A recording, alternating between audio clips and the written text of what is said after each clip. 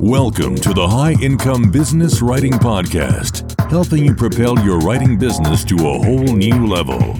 And now, here's your host, Ed Gandia. Hey there, welcome to another episode of the High Income Business Writing Podcast, the number one podcast for business writers and copywriters who want to earn more in less time doing work they love for better clients, with over 1 million downloads from listeners just like you across 101 countries. Most freelance writers never consider the possibility of eventually selling their business. They go out on their own because they want to run their own show. They want to keep writing, but they don't want to be an employee. They want to have the freedom and flexibility of being self-employed. But can a freelance writing business actually be sold? And if so, what would you need to do to make it sellable? How much could you fetch for it? What would that look like? And who might be interested in buying it? Why would they buy it? Well, the answer is basically yes. Yes, you can sell your freelance business, but you need to scale up your operations so it's not fully dependent on you. And you need to be strategic about your business focus and growth. In this episode, I go into a detailed conversation with Alexis Grant, founder of They Got Acquired. Alexis started out as a journalist, then transitioned into a freelance writer. She sold her writing business about 10 years ago, and then she founded an online content business, which she grew and sold in 2020 for a hefty sum in the six-figure range, mid-six figures. More recently, she launched They Got Acquired, which is a content website that shares stories of companies that sell for $100,000 all the way to $50 million by not following the Silicon Valley narrative. She and her team of researchers and writers dig into these stories and reveal insights that have led to life-changing exits or sales, another word for sales, for the founders of those companies. Alexis and I, in this conversation, get into two specific opportunities for freelance writers. The first, in no particular order, but the first one we discuss is the opportunity to scale up your writing or copywriting business into an asset that has real value for a buyer, what that requires, what's involved, and what an exit from that business can look like. And second, we discuss the opportunity to create and grow an online content business. What's that about? Different ways of monetizing that kind of business and growing it from a just kind of an upstart to a profitable acquisition. As you're going to quickly tell in this conversation, I was very excited to talk with Alexis, and she was very, very generous with her advice and insights. She's one of us. You know, she started as a journalist and as a freelance writer. And look, if any of what you hear today sounds interesting, not only do I encourage you to listen to the full episode all the way through, but make sure to subscribe to her newsletter at theyGotAcquired.com/newsletter. Hope you enjoy this conversation with Alexis Grant. Alexis, welcome. Great to have you here. Thanks. I'm excited to chat. I am excited to chat with you, and I've been wanting to bring you on the show for several months now, so it's finally happened. I'm glad you're here. I want listeners to first get an idea of your background because I feel like you're one of us. You know, you came from our world, and I know you were a freelance writer for some time and then kind of evolved from there. So why don't you give us an idea of, you know, what your evolution was like, the Alexis story. Yeah, I'm definitely a writer at heart. I got my master's in journalism and then got a reporting job. So for my first 6 years after J school, I was working as a reporter. And I really thought I would always be a reporter. Like, I was not interested in business at that time. I really didn't want to take business classes when I was in school. But eventually I started kind of playing around online with blogging and selling ebooks. And I realized that there was another world out there where I could earn a living from doing some of the things I enjoyed without having to work for somebody else. And I really was into that idea of the autonomy and the freedom and, quite frankly, the ability to make more money than I would make as a reporter in a newsroom. So in around 2010, I started a content marketing agency. I really started as a freelancer, and then it morphed into a small agency. And we managed blogs for other businesses.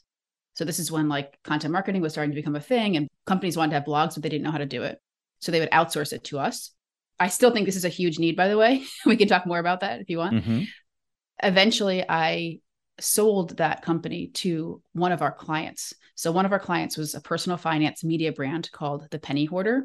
And we ran that blog in the early days. And Kyle, the founder of The Penny Hoarder, he ended up buying my blog management agency, my company.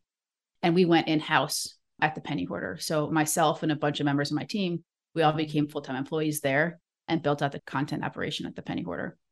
That is really interesting. That's right. That wasn't your intention. Did he just come to you with that? That was never my intent. He was a client for about a year and a half before he bought us. Mm-hmm. So he didn't even broach the idea till we'd been working together for about a year. And it was never on my radar or anything I was looking to do because I really liked working for myself. So I thought at that point I would never become an employee again. But it just gave me a lot of opportunities that I didn't have on my own. I got to build something alongside him that was much bigger than I would have done on my own. I got to have the experience of working at a fast growth startup. We were bootstrapped, but well-resourced. So we grew quickly like a VC-backed startup might, without having to be beholden to investors, which is one of my core values. I am really into the bootstrapped mentality. So yeah, it was a great opportunity and one I hadn't expected. And I stayed there for a few years and I left in 2019. And at that point, I went back and picked up a project that I had started years before. It was a website called The Right Life, WRITE, The Right Life. Mm-hmm. And I had started that on the side of the blog management agency. So when I was running the agency and we were running blogs for other companies, a kind of a light bulb went off for me in those years. And I thought, hey, we should be doing this for our own asset, because if one of our clients leaves us, we've done all this work to build up their blog and they have this great resource and then they're gone and we never earn anything from it again, if we're not continuing to run it for them. Mm-hmm. So we applied our systems and our people that we were using for our clients to our own asset, which was a website called The Right Life. And that's how I started it. When you say our own, was this, so you were not the sole owner of The Right Life? No, I was the owner of it. Okay. I mean, the company was the owner of it. Yes. Okay. So I own, that came your company. This was not part of the acquisition by the Penny Hoarder. No. So this is before I joined the Penny Hoarder. When I was running the blog management company, that's when I started The Right Life. When I sold the blog management company, I didn't sell The Right Life with it. So you kept that. It was a side hustle and basically, you just kind of maintained it. In 2019, suddenly you're free. You got time. And so what did you do? I mean, was it successful on its own as kind of a part-time side hustle? It was. In the early days, it did pretty well revenue-wise. But when I was at the Penny Hoarder, I almost let it die because I had a very demanding job. I had 2 kids during that time, like 2 babies. So I had a lot going on. So what I did was I had an editor who was running that blog, and I just made sure that we were making enough money for it to run itself, but there was no profit during those years. I just wanted to keep growing and keep chugging along. What was the revenue model of The Right Life? Well, we had a few different forms of revenue. To think back to it, one was we sold bundles. So bundles of courses in flash sales. So basically course sales, but they weren't our own courses. They were other people's. We did have some of our own ebooks, which we sold, and we did some affiliate marketing too. Okay. And the target audience, obviously, that's where I know you from. It was for geared toward freelance writers. Exactly. Yes. And so when I came back to it in 2019, I was trying to figure out what I wanted my next step to be. And I thought I'd kind of play around with that and see if I wanted to grow it. So I spent a lot of time on the SEO, mostly because I had learned a lot about SEO at the Penny Hoarder because I oversaw our SEO team. We had some real superstars who taught me a lot there. So I wanted to apply that to The Right Life. And I find SEO to be really fun. It was like a tinkering project for me. And I was able to pretty quickly increase our search traffic there dramatically to about 500,000 page views a month because we had started way back when. We had an aged domain. We had tons of great content, but it had only been optimized a tiny bit. I hadn't done it very strategically. So when I started doing that, it made a huge difference. But one thing I realized during that time was I mapped out all the options because the site was bringing in some money, but it wasn't bringing in a lot. It certainly wasn't enough for me to rely on that as my only income. And the question was do I want to turn this into my sole focus right now? And when I mapped out all the opportunities for it, I just realized it didn't really interest me. I felt like the topic was who I had been, 10 years earlier. And I just wanted a new challenge. So I ended up selling that site in 2020. Interesting. And we don't have to get into too much of the detail, but was it difficult to find a buyer? No, it was not, because I had some people ask me to buy it. Okay. Basically, the competitors in the space wanted it because of its SEO value, and it'd been around for a while. And it had a good high quality brand. I think people respected the content we put out. So it wasn't hard to find a buyer. It was interesting because I had gone through a sale process before when I sold to the penny order, but that was different. That was an acqui-hire where they bought myself and my team and our processes to like bring us in-house. This was different. Selling the Right Life was like an asset sale. So I was transferring an asset to someone entirely, and I wasn't not going to go with it. So it was a little bit of a different process. And I'm trying to think if it took a few months, I'd say, from beginning to end. And it was mostly smooth. That I sold it for mid 6 figures. Nice. Yeah. So it was something that it was meaningful for my family. And it made me feel like, oh, I was glad I held on to it all those years, even though it was a pain in the ass, or a pain during some of that time. Sorry. Keep it clean. But it was a little bit like, I'd say it's more of an emotional sale than anything else, because it's something I'd worked on for a long time. Like I felt close to it. And a big part of selling that was letting go and knowing that the next person might not run it the same way I did. And it was really interesting because I sold it and I felt really good about the deal. And a few months later, another player in the space, like the person I sold it to, they resold it to someone else.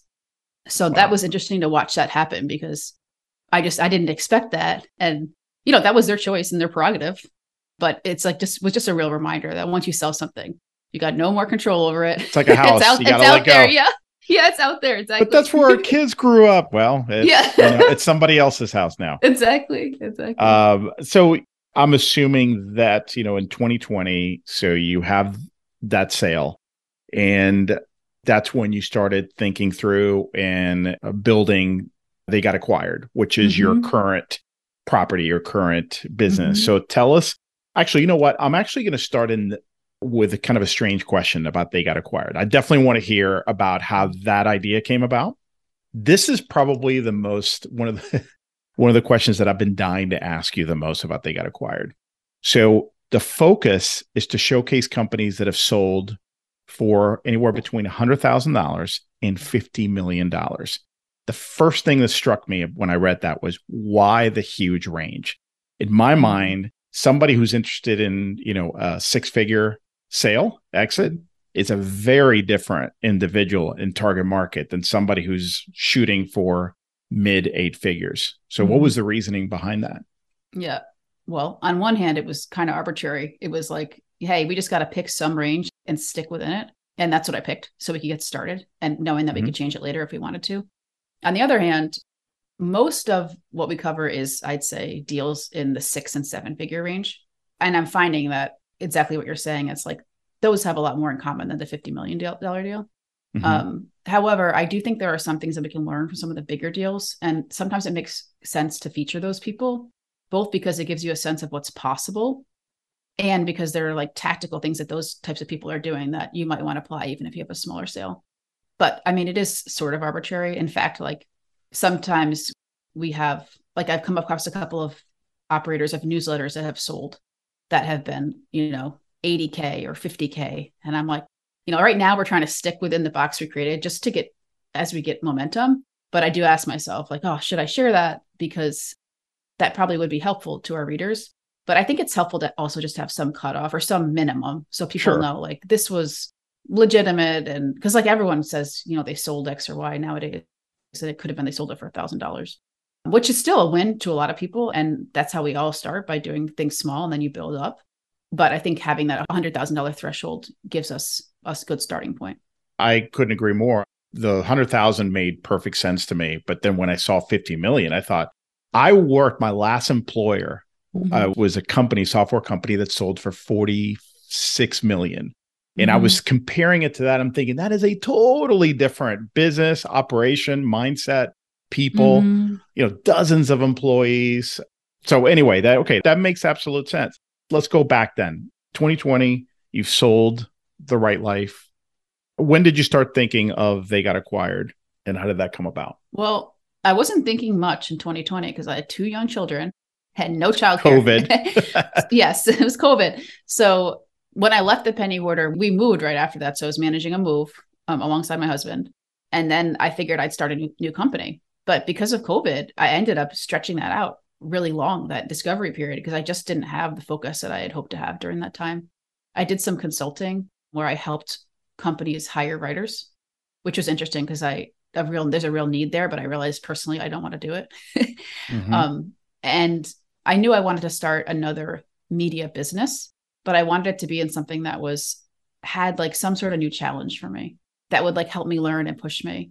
And so there's two interesting pieces of They Got Acquired that helped me do that. The first is it's about mergers and acquisitions, and I am not an M&A specialist. I'm kind of our target demographic because I've gone through this twice myself.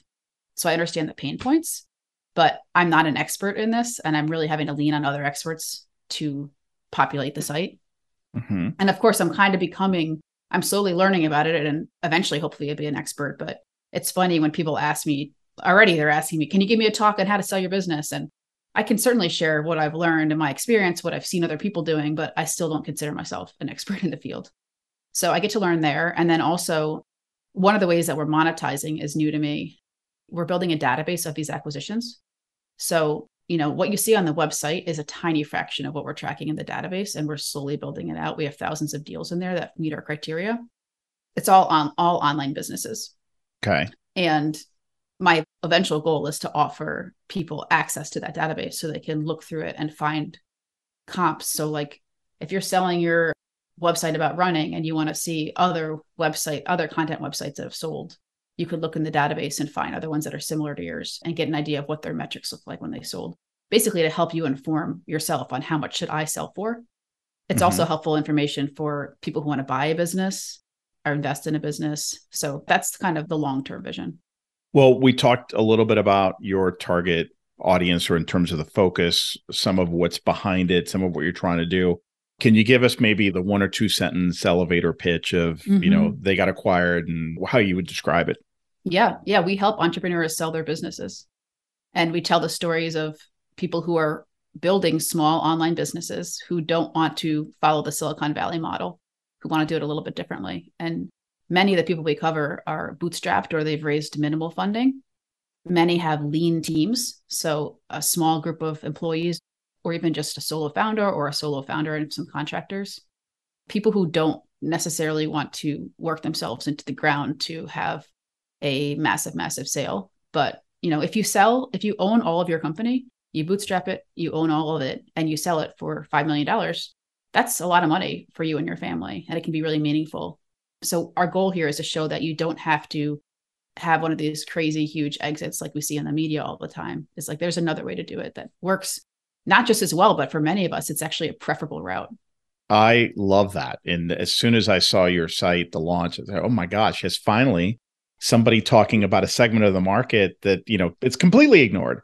If you said 5 million, we talked a little bit earlier about 6 figures. I think a $200,000, $300,000, $400,000 exit can be life-changing. Absolutely. For most people. Okay. 100%. Yep.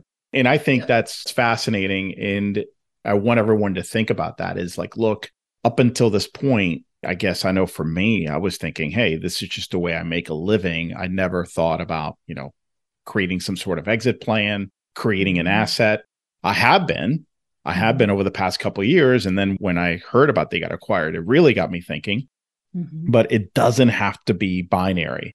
It doesn't have to be, this business will die with me, or, I have to create a $1 billion business. There's so many options in between. So that's one of the things I love about your site is the inspiration that it provides for people like us. Not to get too meta, but can you give us a quick glimpse into your operation? Because you've created you got a team. So what does it look like behind the curtain? Yeah, sure. I mean, we're bootstrapped. So I really am kind of building what I want to have for myself. Yes. I have a small team of contractors, about 10 contractors, and almost all of those are working on the content side of the operation. Reporters and writers, researchers. I have a designer, a podcast producer, and an operations coordinator who helps kind of across the business. But we're very much lean and bootstrapped. And for me, that's one of the things I really love about starting something new. But it was also a real challenge. It has been a challenge for me coming from a place like the Penny Hoarder, where we are very well resourced. I ran a team of 60 on the content side of the business, and I had lots of resources and we could move really quickly on things. And so now I'm always having to keep myself in check. Like, okay, what's truly realistic with the team you have now and the money that you want to put into it? Yeah, that's great. It's, constraints can be a blessing.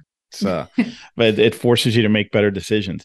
That's really cool. So there are a couple of areas that I'd like to address as I think about me, as I think about my audience, because I am, in my audience. Opportunities in terms of if you're a freelance writer, copywriter, marketing strategist, or some combination of that, is building an asset such as a scaling up to a mini agency or an agency of some sort, content agency, and the opportunity there. And then the other one would be creating a content site like you did with The Right Life and like you're doing right now with They Got Acquired. So let's start with the first one. Do you feel that there's an opportunity for writers and copywriters to scale up their solo freelance operation into something that could be sold at some point? Yeah, for sure. The basic pieces of that are you have to have something that's can run without you. So you have enough support and people in place that can run without you, or you have systems in place and you've documented how you do things so that you could pass that along to someone else if they bought it. Mm-hmm. We actually ran a story recently about that even surprised me. It was a guy who had a small design services agency. Actually, it was really mostly like him doing the services. It wasn't really even built to scale necessarily or built without him. And he sold that, and he sold his client list and was able to exit that business instead of just winding it down. So that surprised me because I think it's hard to imagine sometimes how you would sell an asset that does revolve around you. And it is difficult to do that. But even in those cases, sometimes it's possible. Was it a strategic acquisition where it was someone who wanted to have the same kind of clients that he had or wanted to branch into that area. Okay. And they already provided similar services. Yeah. In fact, can you speak a little bit to that, in terms of the types of acquisitions and what the motivation might be for someone to acquire your content agency, let's say? Yes. So there's generally two types of acquirers. There's something called a financial acquirer who's buying the business because they want to kind of replicate what you've done. They may see something they could do better than you. And, that's always the goal, is like, how can I pour gasoline on this and make this bigger and better?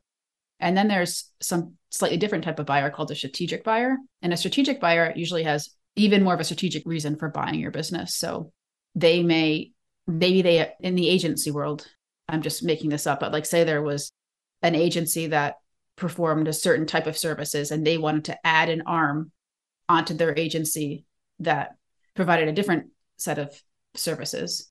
And so by adding that arm, they could probably offer those new services to their old clients. So in that instance, like combining those two or making that acquisition, 1 + 1 doesn't equal 2, it equals 3, because the company that's buying it, they basically have something else they can layer on top of what you have already to make even more money than you would make doing your thing. Got it. So that's a real layman's way of explaining it. And I'm sure someone in the M&A space would use much bigger terminology. No, that makes sense. I like it. Yeah. Yeah. I like it. So one example might be, let's say that you do a lot of original research work for clients and maybe even have a couple of people who help you as contractors, because these are big, complex projects. And this agency in town, maybe you've worked with them. Maybe they hired you. They brought you in to help write an original research report and project for a client. And they really like your work and the way you operate. They see a huge opportunity and they offer to buy you because they want to really scale that up. They want to start offering that. It's of strategic value to them. Yep. So something along those lines. Yeah, exactly. The tricky part and what we see in a lot of acqui-hires is often the buyer wants to bring the CEO of that company or whoever's running it in-house as well, at least for a longer transition period, because often in agencies, not all the time, but often, the founder is integral either in the marketing and bringing in new clients, or maybe in the how they serve their clients.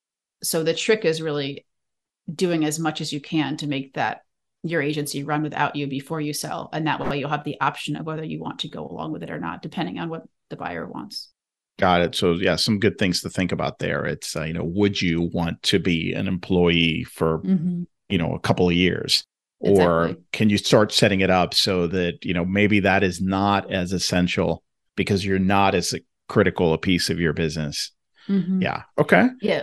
We featured a woman called Jody Cook on our website. She ran a social media agency, but she managed to sell it without having an earnout. An earnout is like when you'd stay on after the transaction for a certain period of time and you earn some of your money during that time by helping them make the transition.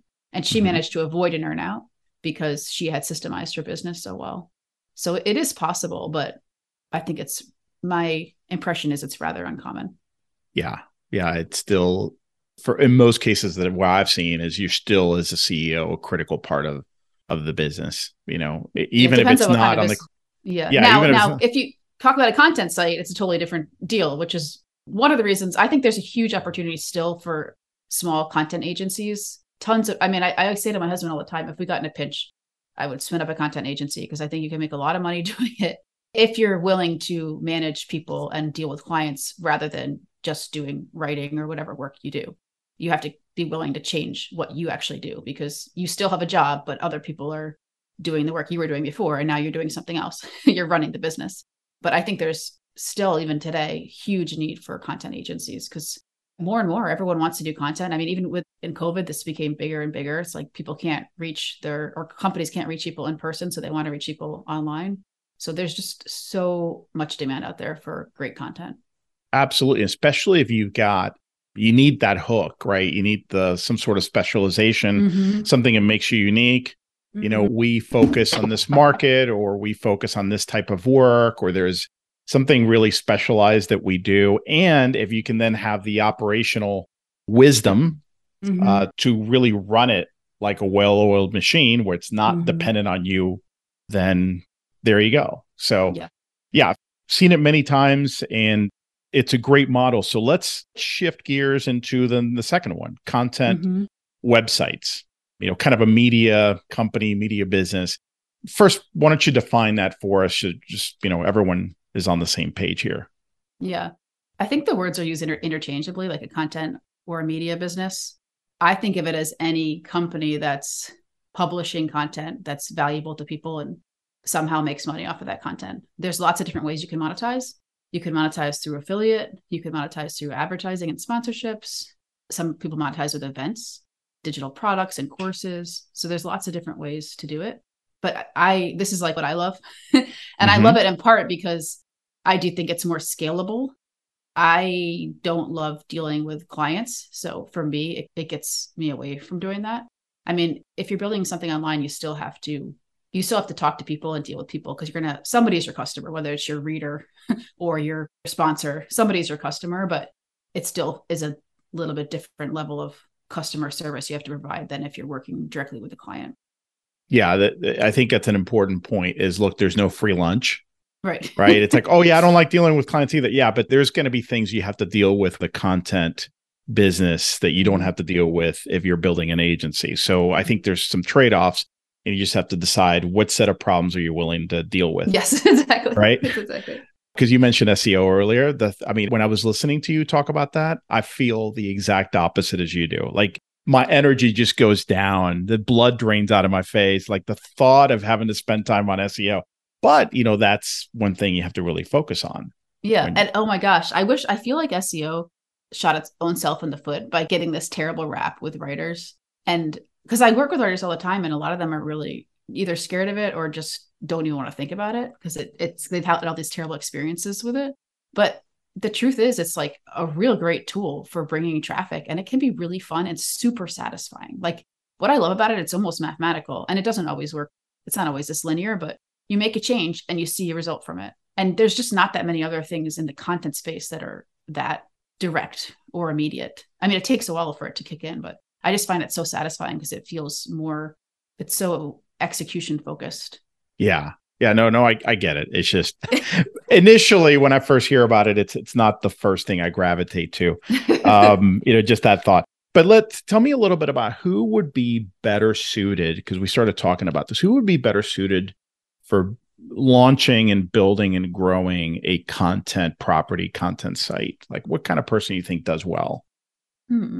I've never thought about it that way before. I mean, I think this probably applies to anybody doing anything on their own, but you have to be able to motivate yourself and set your own deadlines and figure out, what are you doing? What's your roadmap look like? Like in my early days of running my own business, I used to say, oh, everyone should do this. It's great. But then I realized like not everyone thinks about it that way. And some people really do work better in a team environment where they're not having to figure out what they have to do every day. And some people learn it too. Like I know some people who struggle with that initially and then they eventually got there.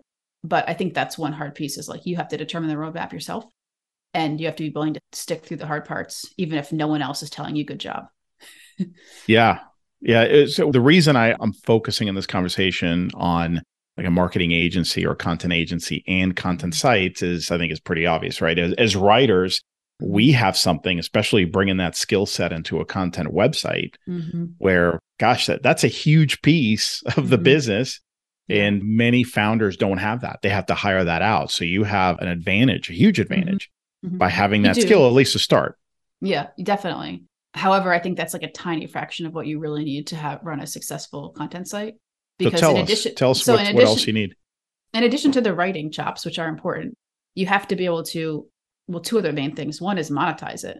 So just because you do great writing doesn't mean someone's going to come and read it. You've got to monetize it. How are you going to make money off of the content? And that's the hardest thing for content entrepreneurs, I find. People that come from the content side, we all really value high quality content and a great user experience. But then you also have to layer on top of that business. And even I struggle with that sometimes. I find myself spending more time on making it a high quality content than I do on, oh, I've got to actually monetize this piece. And like, I should really spend more time on the revenue, because if you don't bring in revenue, it's not sustainable. You can't keep doing it. So that's one piece, is like thinking about how is it actually going to make money? And the second piece is marketing, because I almost think that like the product is maybe a third of this. The business is maybe a third and marketing is a third, or I didn't really break that up well. I want marketing to be more than the rest of it. Because maybe marketing is 50% and then 25, 25, something like that, right? Exactly. I'm with you. Because you need volume, with the agency, let's compare, right? With the agency, you got to deal with clients, but you don't need hundreds or thousands of customers. Exactly. You just need a few, right? With this, now you're talking volume. So that's marketing. You don't always have to do a site in that way. And a lot of content sites have built massive lists and that's how they make money.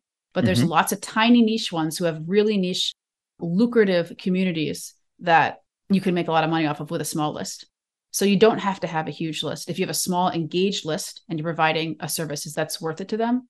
What would be an example of that? I'm curious because that sounds really interesting. I mean, what I'm doing right now is a perfect example of that. It's like we serve entrepreneurs and entrepreneurs who want to sell their business.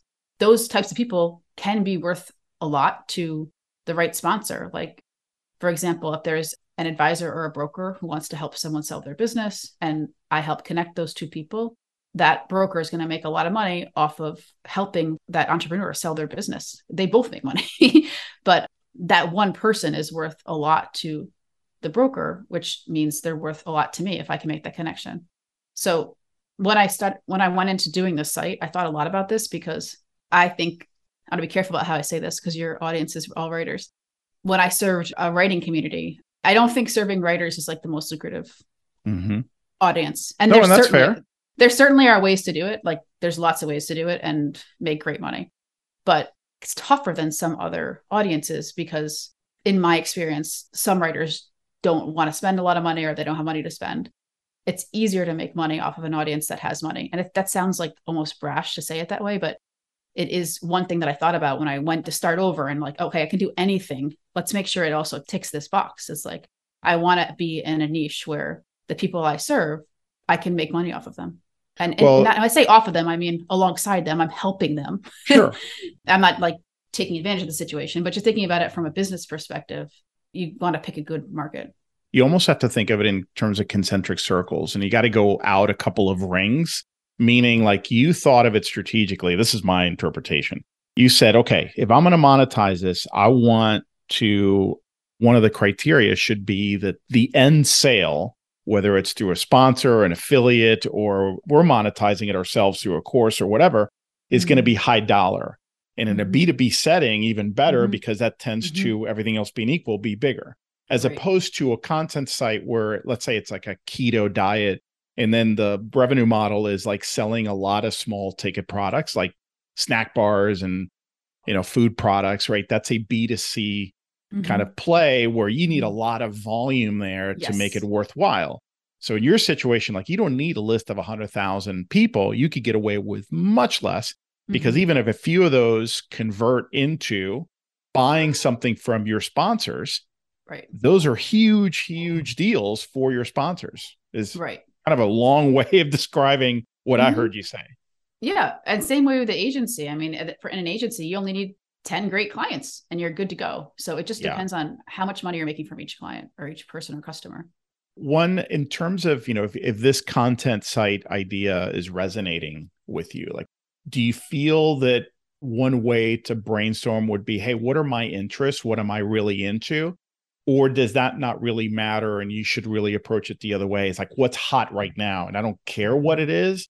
I'm going to kind of look at it from that side and make sure that it's hot and could do I well. mean, I would come at it as what am I interested in personally, because you've got to be able to stick with it for a long time. And if you don't enjoy it, then you're not going to stick with it. But once you come up with things you're interested in, then you can say, can I make money off of this? And some of those you'll be able to tick off as probably won't work. I think, can I make money off of it is a good second layer. I would come Mm-hmm. at it with the passion layer first. But I mean, there are people who do it the opposite way. We covered an entrepreneur who sold a content site on soap operas, I and he saw knew that. nothing. Yes, he knew nothing about soap operas. And he built the site into this huge operation. And sometimes I think people who have the business acumen, and I don't want to say he cared less about the content, but maybe he did. Sometimes they have an advantage because, they're not as tied to like, is this sentence perfect? And Yes. sometimes it works to let go of the content just a little bit to move ahead on the business front. Not to get too much into the weeds, but I've been curious about this with content sites. Have you seen successful exits when somebody, instead of taking the traditional content building approach, which requires a lot of SEO work, for example, and just building a huge list on your own, doing it through Substack, the platform Substack, where, Mm-hmm. you kind of have a ready-made platform and Mm-hmm. you can go in there and build on that. Yeah, lots of people make a living that way.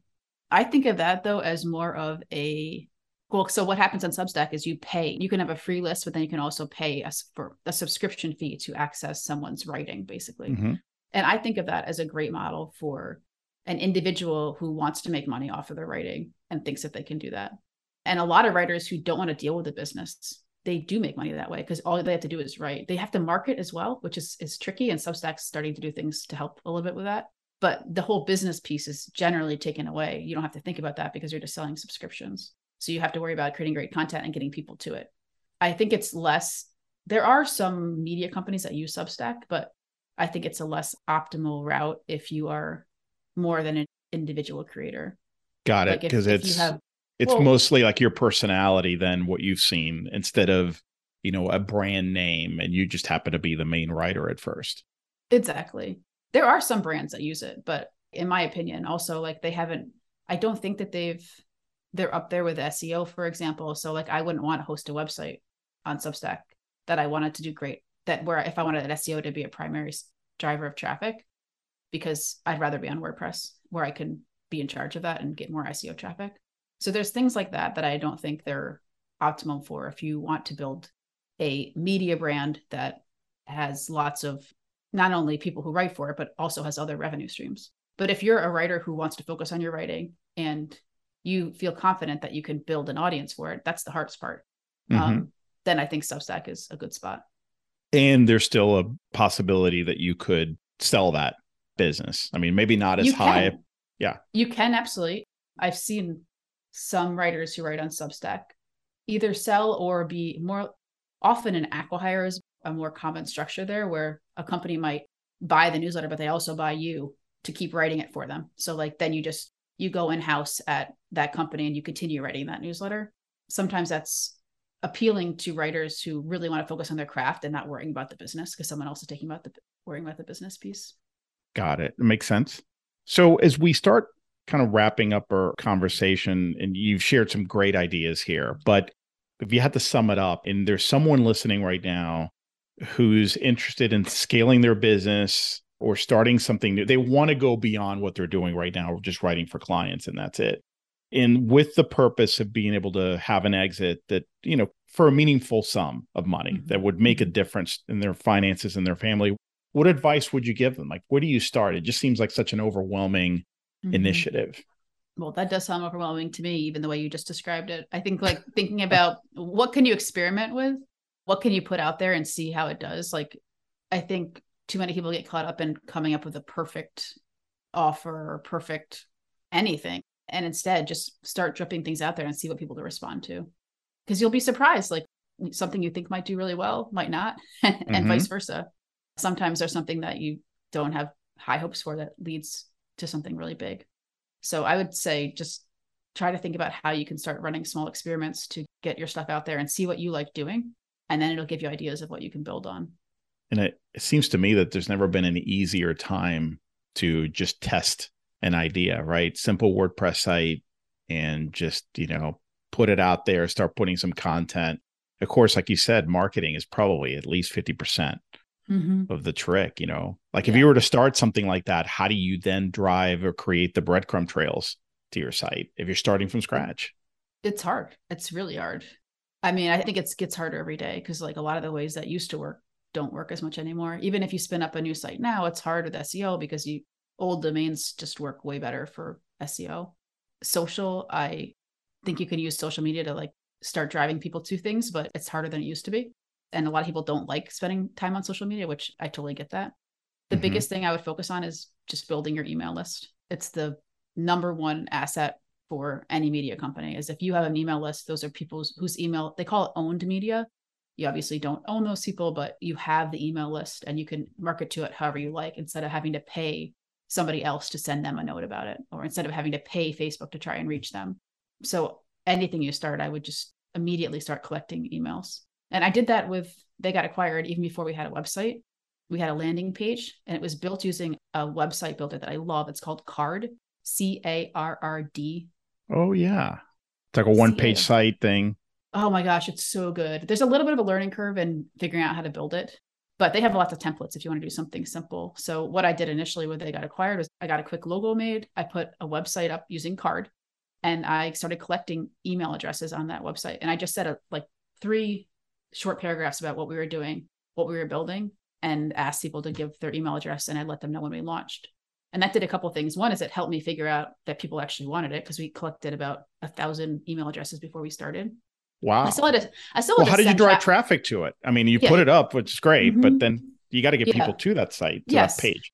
Yeah. Well, 2 things. One is anytime I saw a way organically to mention it, like sometimes on Twitter, I'd be part of a conversation and someone would say, what are you doing next? Or someone might be talking about selling a business and I would have a place to share it. Whereas if I hadn't put that up, I wouldn't have a way to collect those leads. It would have I would have participated in the conversation, but then I wouldn't have collected anything that I could hold on to. But then I also made a lot of effort to share it in places that I thought would help us generate signups. So for example, I was in a lot of Facebook groups where it felt like an organic way to tell people what I was up to. I used a website called Kernel, KERN.AL. It's a place where you can share startup ideas and people will give you feedback on it. So I posted the idea there and a lot of people upvoted it and I got some good feedback there. And a lot of people turned into our early subscribers there. I also use my Twitter following and I did have a starting point there, but this is kind of funny. It's like, I used to do Twitter a lot in like 2010, maybe. So I had like, when I came back to Twitter a year ago, I had about 10,000 followers, but most of them were writers. They had nothing to do with what I was doing now. So it helped because it looked like I had a following. So people were more likely to follow me, I think, because it looked like I had a following. But in reality, a lot of people that were following me were not my target market for this new project. So I've had to slowly build that over time. But Twitter has been a good source of email subscribers. I also shared it I have my own list at alexisgrant.com. I very rarely blog there anymore, but sometimes I do. And when I do, I'll send a note out to my list. So I sent a note to them saying, hey, I'm working on this other project. So a few people floated over to that, but obviously not everyone on my old list cares about selling online businesses. So it was really just like a little bit here and there, a lot of boots on the ground, trying to get literally one subscriber at a time. We're still doing that. We have about 3,500 subscribers now. Good for you. Yeah. Thanks. I mean, it's moving, but it's moving slowly, and it still feels very much like, adding one interested person at a time. Well, it is a niche market where, it's not a mass kind of thing. You're not going to get on CNN, or you might, who knows, but you're not necessarily trying to get, like I said, the 100,000 subscribers. So a couple of things, very tactical. One is there an SEO course or resource out there that you found to be like, wow, if you do one thing, do this? Most people I've talked to said, well, it's been a combination of things over the years, but have you found one place where, gosh, if I had to pick one, it would be it? I don't really have a good source for it. Sorry. I have a really good person I like working with that I always hire for an audit. Whenever I start a new project or working on an old project, I'll hire this person for an audit, and they put together like best first steps, like an action plan. Because with SEO, there's a million things you could do. You could spend your whole life working on something, but what are the top, 6 things 80, I should do right now? Exactly. Yeah. So if anyone wants a recommendation for that person, I'm happy to share it with them. Cool. And then the other thing, going back to your business, I know you recently put out a very detailed report on content businesses that have sold. It's kind of like the way I saw it was like with homes comps, where you kind of get to see, hey, what was the business like? When was it founded? Who they sell to? How much did they sell to? All that stuff. Can you tell us a little bit about it? Yeah. It's called 25 Media and Content Businesses That Sold. And I mean, talking about experiments here, this is like our first time putting out a report that people have to pay to access. So it's really an experiment for us to see, will people actually buy this? What are they interested in? How could we have done it better? There is one full version that has all 25, but there's also what we call a light version that's free, and it has just 5 content companies in there. So if anyone in your audience wants to download that, it will. Where can they go? Yeah, it's at theygotacquired.com/reports. And there's a bunch of them there, but you'll see the content one there. But that'll give you a good sense of like 5 different businesses and what they look like when they sold. Very cool. And that's a mini version of then the full one. So if you like that, then you would love the 25. Okay. Yes. Yep. Very cool. So obviously you just gave us the website too to check out what you've got. I think I subscribed when you were just had that one page. A coaching client told me about you, and I recognized the name and told me about the site. I was like, oh man, this sounds fantastic. This is something, it's a 2023 project for me, but I've been itching to start something new. So I've been very interested and been reading as many of the case studies that you publish, which by the way, are excellent. Very inspirational, gives me a lot of ideas, and you put great stuff out once or twice a week, which is just about right, I feel. So yeah, they got, if anyone wants to follow it, it's theygotacquired.com/newsletter. So just like I recommend to you, get your email list going. That's our main way of staying in touch with everybody. And please subscribe. There. I'm telling you guys, it's, I'm not just doing this because you spent this time with me, but I really believe in what you're putting out there. I think it's fantastic, and keep doing what you're doing. I'm glad you're out there doing this work. So thank you. Thanks so much. I enjoyed our conversation, Alexis. Yes, it's fun. The High Income Business Writing Podcast is a production of B2B Business Launcher. Learn more at b2blauncher.com.